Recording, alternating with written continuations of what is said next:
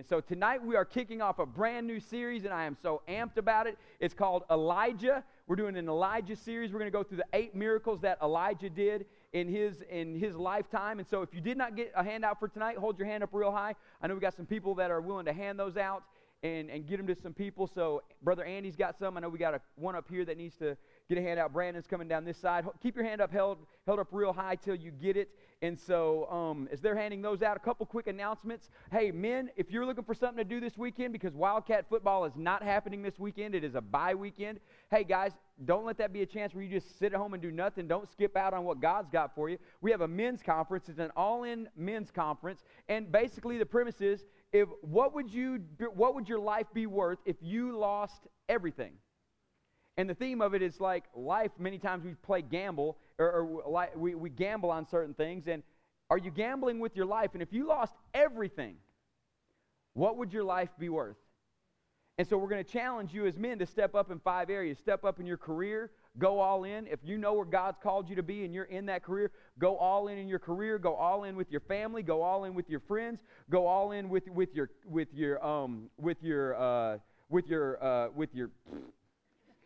told you, that's one mess up. Go all in with your friends. Go all in with your children. And then go all in with, if you are a senior adult. A senior adult. How do you go all in as a senior adult? And what that means is a lot of times when you get to a certain place in your life and your kids are grown and they're out of the house, you're like, what's my purpose now? I don't know what I'm supposed to do. Listen, we call that at our church prime time. We believe you're in the prime of your life. Your kids are gone. You need to be saying, thank you, Jesus. I've raised my kids. Now I can tell other people how to raise theirs. Amen. I mean, you're in the prime of your life where more than likely you're more financially stable than you were when you just got married. I mean, can we get an amen on some of that? And so you're in the prime of your life, and you got a lot to offer. How do you go all in as a senior adult? And so we want you to come in and be a part of this conference. What's going to happen Friday night? There's a place just outside of Brashear called Coon Lake that we're going to go hang out at. If you got a shotgun, you can bring it. Bring it unloaded, please, because they're going to have a skeet shooting contest. They're going to have a biggest fish contest, so if you want to go fishing, bring a fishing pole. Andy Crouch is going to be cooking burgers and hot dogs for everybody out there. Come on. I'm glad God anointed men to cook. Come on. I love having anointed men that can cook in a church. I mean, and so he's going to be cooking burgers for everybody. And so it's going to be a fun night. Friday night's like a men's outdoor night. And then Saturday morning, we're going to meet at First Baptist Church in their fellowship hall. And we're going to have I'll preach 3 times on Saturday, 2 breakout sessions, and a Sunday morning opening message. So come and be a part of that. It's going to be awesome. And so that's the men's all-in conference. Sharon Griggs, raise your hand real high. She's going to be selling tickets right through the back double doors at the back of the sanctuary. And if you do come Friday night, bring your lawn chair, because I'm not carrying 150 metal chairs out there for everybody to sit in. I'm going to ask you to bring your own. It's going to be an awesome and amazing time. And also on Wednesday nights, we don't take up a formal tithe and offering, but if you missed your opportunity to give this past Sunday, there's a mailbox at the far hall of the church where you can just drop your tithes and offerings in there. And visitors, if you're visiting with us tonight, thank you so much for being at TWBC. We know that God has something amazing for your life. We do want to get to know you a little bit better. If you just take that card out of the back of the chair in front of you, fill it out, bring it to the information center right after service. We got a person who's going to be behind the information center that wants to give you a gift from the church and also some information about TWBC so you can get planted in and be a part of all that God has called you to become a part of. And so tonight, as we kick off this new series, the Elijah series, we're going to talk about the first miracle, and the first miracle takes place in 1 Kings 17. But our key verse of Scripture throughout all this comes out of the New Testament. It comes out of the book of James, chapter number 5, and it's verse 17 and 18. And the Bible says this in verse 17, Elijah was a man with a nature just like ours. That ought to give you hope. If Elijah can do what he did and has a nature just like ours, that should give you hope. And he prayed fervently that it might not rain. And for 3 years and 6 months it did not rain. And then he prayed again, and the heaven gave rain, and the earth bore its fruit. Heavenly Father, in Jesus' name, our prayer for this series is that we know if your prophet Elijah and all the amazing things that he did with your anointed power and your miracle working power transformed the nation of Israel and people he came in contact with. And your word says he has a nature just like ours. That means, God, it is not impossible for us to experience your power, your supernatural power in a mighty way, to go change the world that we live in, and to see you do amazing and phenomenal things through us. And so, God, begin tonight. Start with us right here We want to see your miracles and your power at work to transform lives. And so not that people would know God, but, Father, that people would know you, the Heavenly Father. Jesus said, Abba, Father. And like we talked about Sunday, we can call you Poppy, Abba, Father, Father, Daddy, because that's who you are to us. Let us experience the love of the Father through this series. In Jesus' name we pray, and all God's people said, amen. A little bit of background about Elijah and who he was. We're going to kick this off in 1 Kings chapter 17 to begin to tell you a little bit about who he was. The Bible doesn't say a lot about who Elijah was, and we'll jump into that in just a second. It says, now Elijah the Tishbite of Tishbe in Gilead, that's all you know about him. That's all it says about him. Literally, that's the preface of Elijah. One of the most mighty prophets in the Old Testament, that's his preface. He said to Ahab, as the Lord, the God of Israel, lives before whom I stand, there shall be neither dew nor rain these years except by my word. And that references to what we just talked about in the book of James. And the word of the Lord came to him, depart from here and turn eastward and hide yourself in the brook of Kerith, which is east of the Jordan, and you shall drink from the brook. And I have commanded ravens to feed you there. So he went and did according to the word of the Lord, and he went and lived by the brook of Kerith, east of the Jordan. And the ravens brought him bread and meat in the morning, and bread and meat in the evening, and he drank from the brook.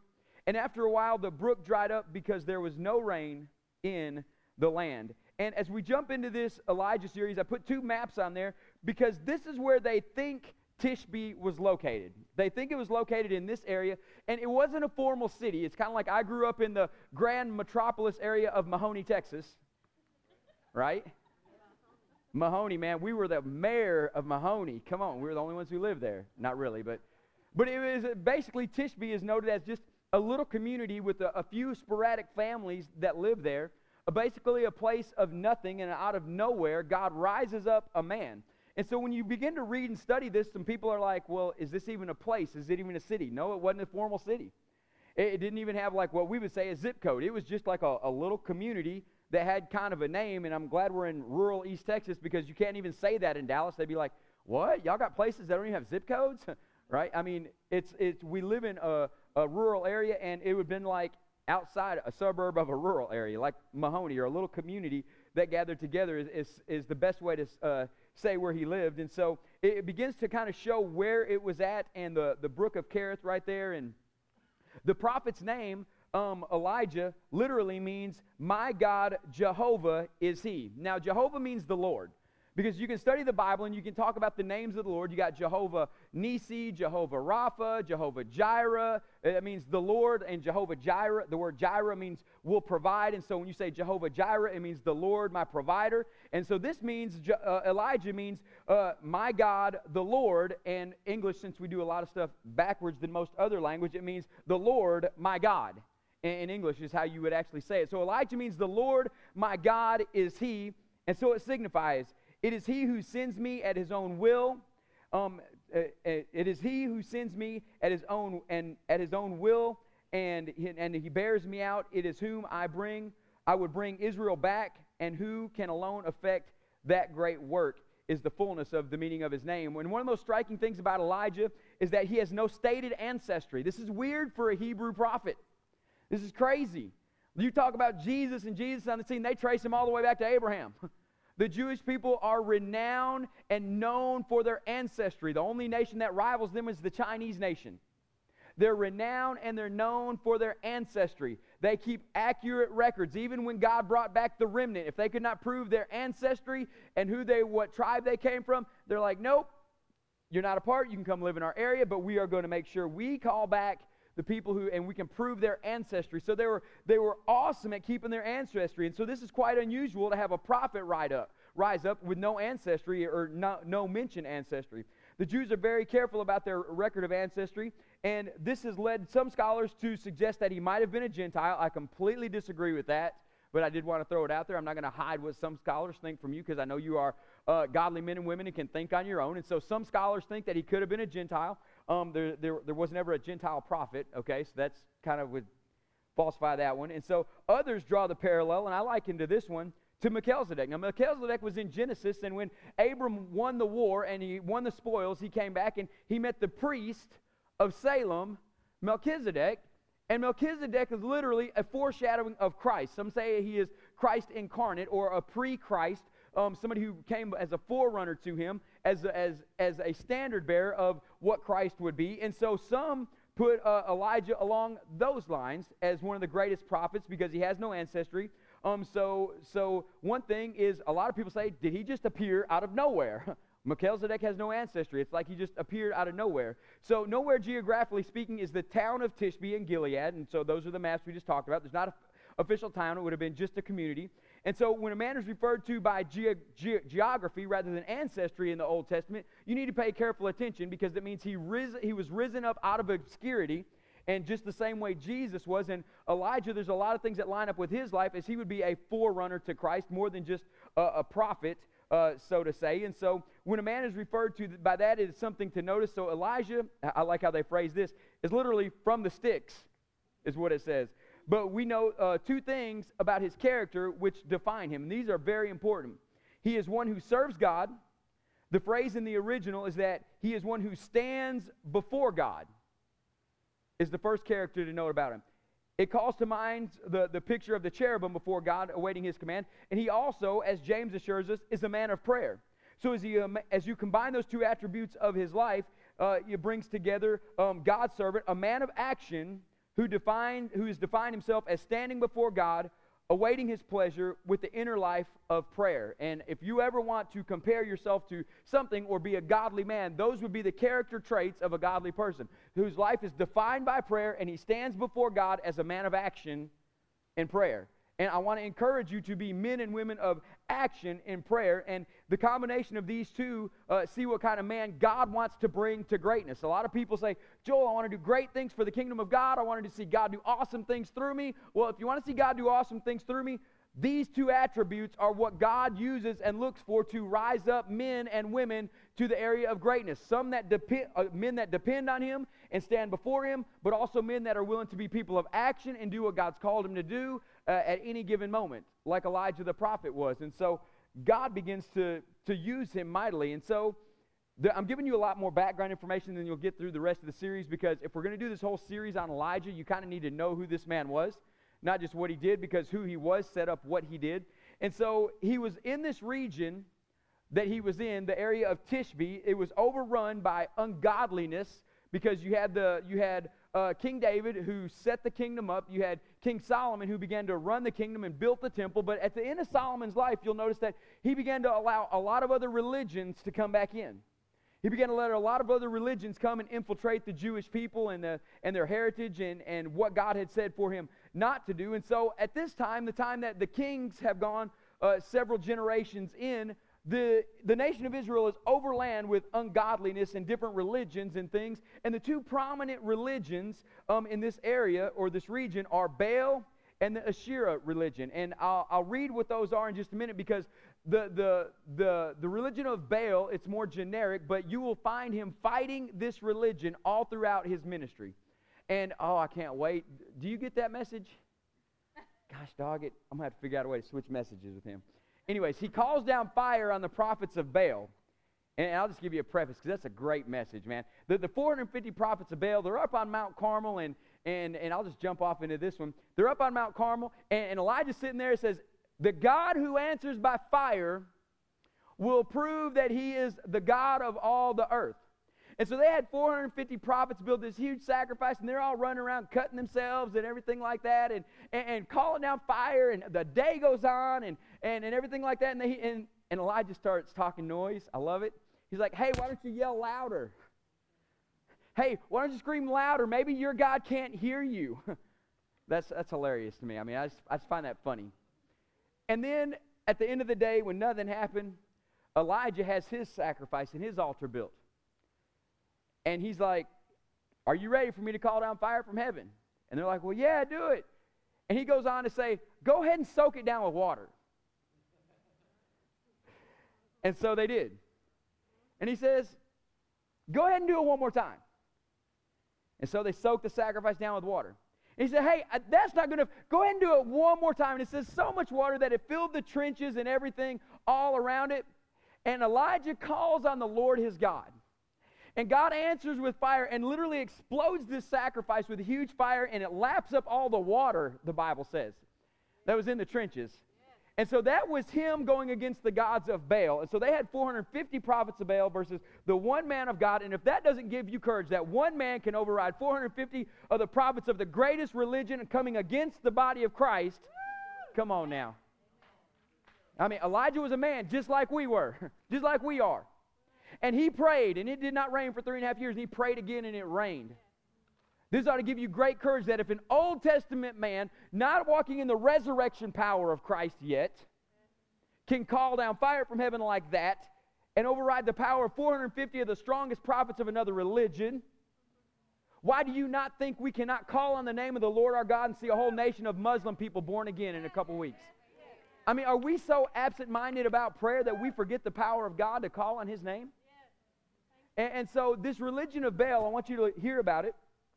Baal is the primary male god of the Canaanite region centered around Sidon, which came from Jezebel. If you know anything about the Old Testament, Jezebel is a huge character that he will face in the next few chapters as we go through this series.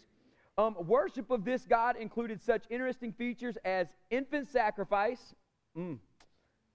Whenever people start sacrificing babies, God always get involved. So I'm just saying, as the abortion rate rises, get ready. God's supposed to get involved. I'm just saying.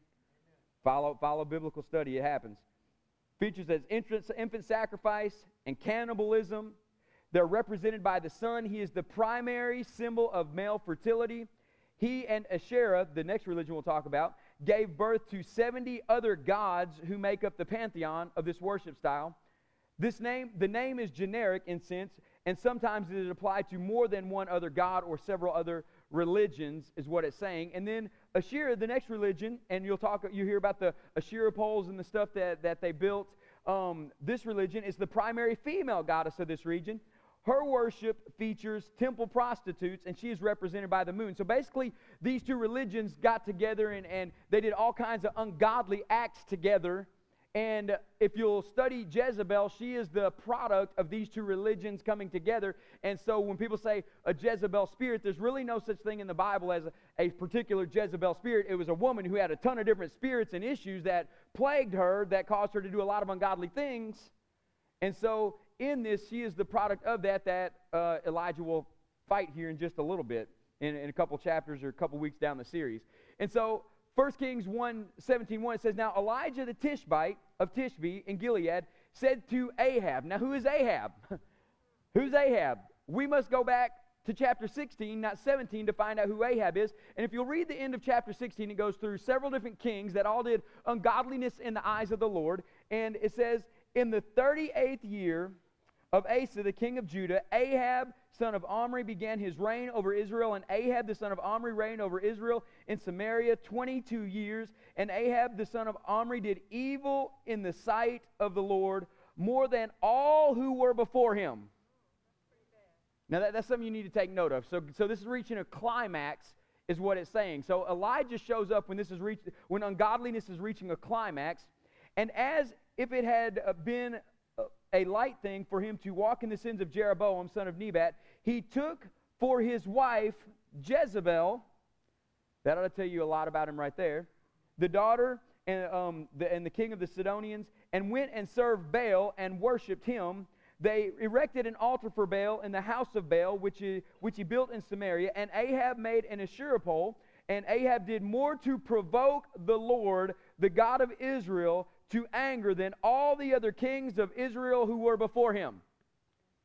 This is the worst of the kings of Israel, is what the Bible's saying. And it was especially horrible. And so God, in this situation, you got Israel doing horrific things as the nation of Israel. They've turned against God. The king of Israel married one of the most ungodly women in the biblical history of the Bible, and they did the two most abominable religions before God in the nation of Israel. So this was the worst of the worst power couples in the nation of Israel. You can say it like that. And so in this, God rises up a prophet, a man of God, to come and begin to talk to Ahab. Now, I love how Elijah did this. Elijah didn't try to make a political dispute. He did not try to make a religious dispute. He went straight to the king himself and said, Ahab, we got to talk, buddy. things aren't going right. So what is the job of a prophet, the office of a prophet? Prophecy, especially in the Old Testament, had two functions. The prophet is to foretell. Foretell not in the sense of predicting the stock market, but in terms of outlining the consequences God intends. Now listen, it doesn't say outlining the wrath of God. You must read this right. Outlining the consequences God intends. When you tell your child to stop, and it doesn't stop, there's consequences to his disobedience. God is not looking, even in the Old Testament, to be a God of wrath. He always wanted, even the Old Testament, to be God the Father. And the consequences for their actions are getting so bad that the Bible says they provoked God like nobody else had ever provoked God before. And so the job of a prophet is to say, if you do not change, if things do not change, these are the consequences of your actions, not the wrath of God. These are the consequences of your actions. Does that make sense? You must read the Bible in the light that it was written in, not the light that we have portrayed God in. Right? And so God has even said in the beginning, when Adam sinned, he said, Adam, because of your sin, these are the consequences of your action. The ground is cursed. God didn't say, I cursed the ground. He said, the ground is cursed because of your sin. We've read it that, oh, Adam sinned, so God cursed him. No, he didn't. The consequences of Adam's sin was the curse. God is the God of redemption, has tried to get him back the whole time. God in this same process right here is doing the same things through his prophets, saying, Ahab, if you'll repent and turn and change your ways, that you won't have to go through the consequences. But if you don't, the consequences are this. And so we must read it in the light that it's written in. And so the job of a prophet is to foretell, not in the sense of predicting the stock market, but in terms of outlining the consequences God intends. Foretelling by a prophet always carries an if you don't repent. It's not God's desire to bring wrath. But when we provoke God, God still doesn't bring it. He just says, I'm taking my hands off it. And I'll explain that here in a little bit. The job of a prophet is also to foretell, to proclaim wickedness for what it is. In this day, when everything is relative and there is no absolute truth, some think that this is quaint at best, but the prophet has no choice. This is God's work for the prophet. So the prophet's job in the Old Testament is to say, Ahab, you're wrong, okay? You're wrong. And listen, the prophet's works are usually accompanied by miraculous signs. Now, in the New Testament, the job of a prophet changes, because the wrath of God has been satisfied on the cross of Calvary. Jesus Christ has already went before the judge. The blood has destroyed the power of sin. Amen. We talked about this the past several weeks. It's destroyed the power of sin. He's paid the punishment for our sin. So the job of a prophet in the New Testament is this. It's encouragement, edification, and exhortation accompanied by miraculous signs. Okay? My Sunday morning messages usually are very prophetic. They're encouraging, they're edification, they're exhortation, they're building up the body of Christ, and I'm praying that God performs more miraculous signs through it. I mean, come on, I'm ready for that. I'm ready to see God move. And so the job of a new covenant prophet goes along those lines. And so those people who you say, they say, well, I'm a prophet, and God's judgment's going to come on you for all your sin. No, that's a spirit of judgmentalism. Okay? And there are times when God will speak to you, say, if you don't repent, these are the consequences of your actions. And God can even use somebody to do it, but usually those people aren't standing up there saying, hey, I'm a prophet and God's calling you out. I mean, no, not really. I believe God is a God who works most of the time behind the scenes to get you to repent. And he calls you silently, and he brings you before him. And then he'll bring your best buddy to say, hey, you better straighten up. And then if we begin to harden our hearts, things begin to happen, and we'll get into that in just a minute. And so 1 Kings 17, 1b, now that we're actually past the first 10 words of the passage, we can go on. It says, as the Lord, the God of Israel, lives, before whom I stand, there shall be no dew nor rain these years, except by my word. And the word of the Lord came to him, depart from here and turn eastward and hide. Everybody say hide. Hide yourself by Kerith, by the brook Kerith, which is east of the Jordan. Now, I struggle with this. God, in him wanting Ahab to repent, tells his prophet to go hide. He tells his voice, the very voice in the Old Testament, the prophet was the voice of God. He pulls his voice from the situation. And I want to talk about hardness of heart just for a second. The greatest story of hardened hearts is Pharaoh. Do you remember the story? And the Bible says this, and Pharaoh hardened his heart, and Pharaoh hardened his heart, and Pharaoh hardened his heart, and Pharaoh hardened his heart. And then it finally says after Pharaoh wouldn't surrender, God hardened it. And what that actually means is God finally said, Pharaoh, if your heart is so hard, I'm going to let it be. And literally what this ends up meaning, if God cannot work through our surrender and obedience, He'll work through our rebellion.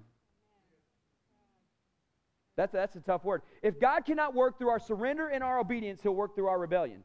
If you harden your heart and harden your heart and harden your heart and harden your heart, finally God says, okay, fine, do it, but here's the consequences of it, and He'll work through our rebellion. That's what happened with Pharaoh. I always say it like this. If you're called to preach, you're going to preach. Don't harden your heart and harden your heart and harden your heart and say, God says, okay, do what you want to do. And so you land up in jail, and then you finally say, hey, I'm preaching, but it's behind bars.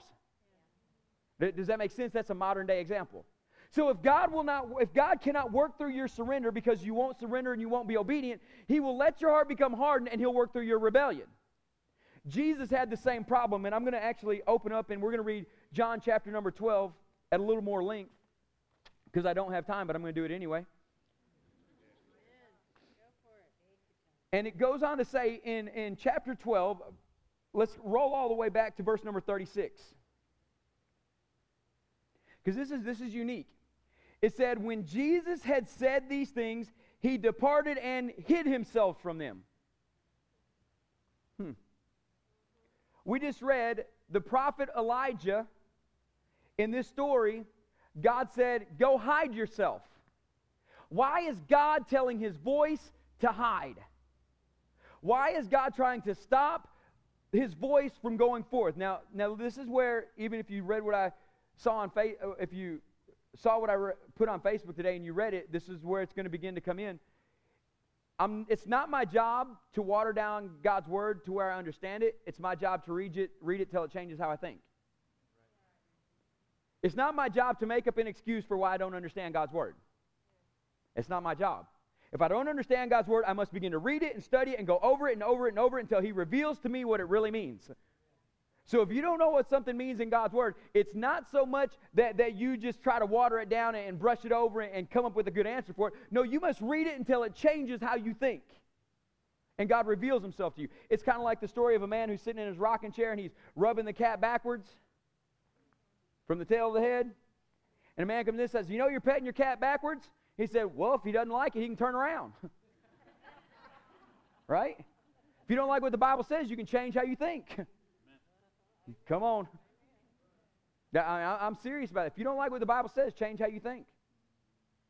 Because if you'll study true redemption, God's never been a God of wrath. It's always been a God of love. God doesn't like His Word stroking you backwards and causing you discomfort. He says turn around so it feels good. Come see it my way and you'll understand it. So Jesus says, the Bible goes on to say, and Jesus went and hid Himself, though He had done many signs before, and they still did not believe, or they had a hardened heart. So that the word spoken by the prophet Isaiah might be fulfilled. Lord, who has believed what he heard from us? And to whom has the arm of the Lord been revealed?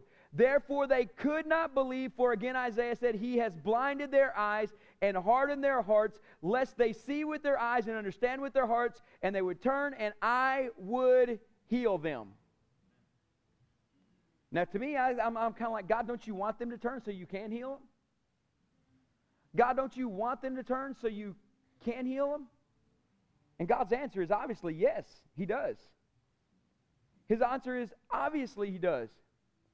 But when you don't change from your hard-heartedness, what God is saying here, if you'll continue to be hard-hearted and continue to be hard-hearted and continue to be hard-hearted, my word will eventually be hidden from you, and you will not understand it, and therefore you'll read it, but you won't perceive it. You'll hear it, but you won't comprehend it.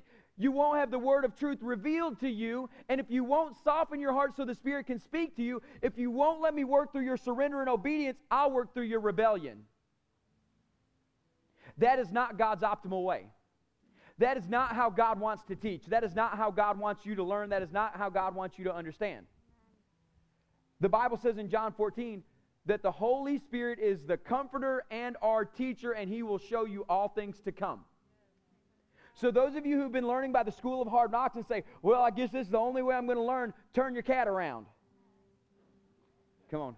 I may say that Sunday morning so all my Wednesday people laugh. Turn your dadgum cat around.